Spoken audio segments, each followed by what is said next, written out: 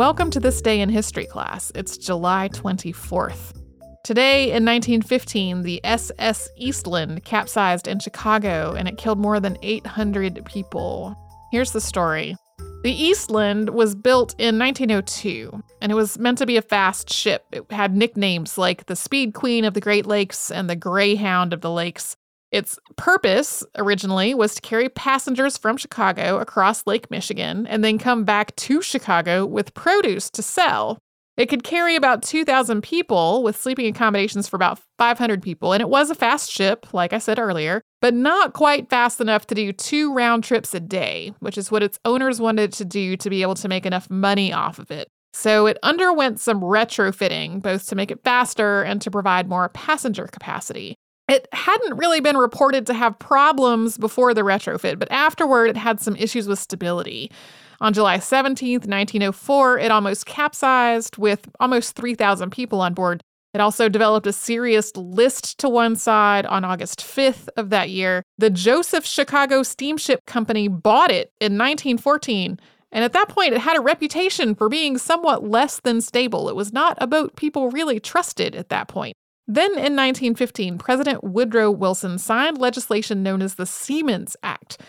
This act had a lot of provisions that affected lots of different aspects of marine work. A lot of it was the result of lobbying by the International Seamen's Union of America. It had to do with things like workplace conditions and working hours and that sort of a thing. But another huge influence on this legislation was the sinking of the Titanic and the perception that a lot more people would have survived if only there had been enough lifeboats. This is actually a much more complicated question. But even so, the general public was demanding that boats and ships have more lifeboats and more life rafts and more ways to get people safely off of a sinking ship. So the Seamen's Act mandated that there had to be lifeboats for 75% of people aboard the ships.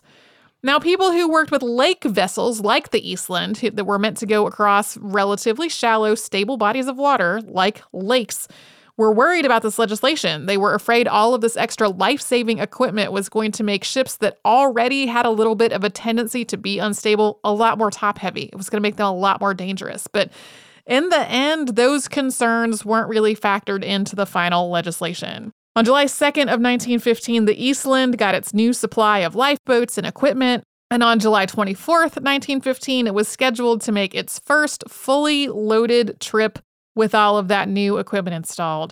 It was one of 5 vessels that were chartered by Western Electric to take employees to a picnic at Washington Park in Michigan City, Indiana, across the other side of the lake from Chicago.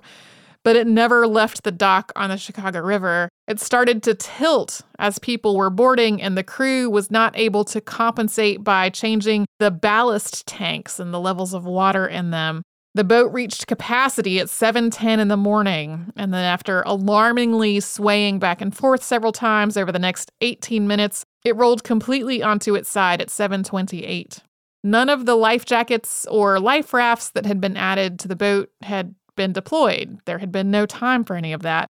Some people were able to jump onto the dock from the boat or to scramble up the side as that side was exposed from the water, but a lot of people who were thrown into the river didn't know how to swim and drowned.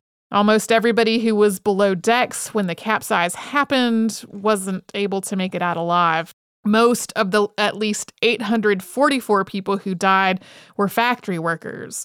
22 entire families were killed. The 2nd Regiment Armory had to be used as a temporary morgue, and there were so many people killed that almost 700 funerals took place on the same day, which was July 28th, 1915.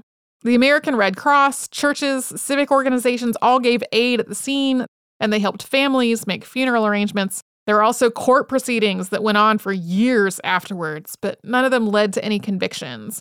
A civil suit dragged on until 1933, but its terms limited the payout to the salvage value of the Eastland minus the cost to raise it up from the river. So the families of the deceased wound up receiving almost no compensation for this disaster.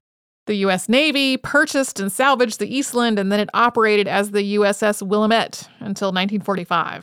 You can learn more about this tragedy in the June 28th, 2017 episode of Stuff You Missed in History Class. And you can subscribe to This Day in History class on Apple Podcasts, Google Podcasts, and wherever else you get your podcasts. Next time, we will have a 19th century invasion during the Spanish-American War.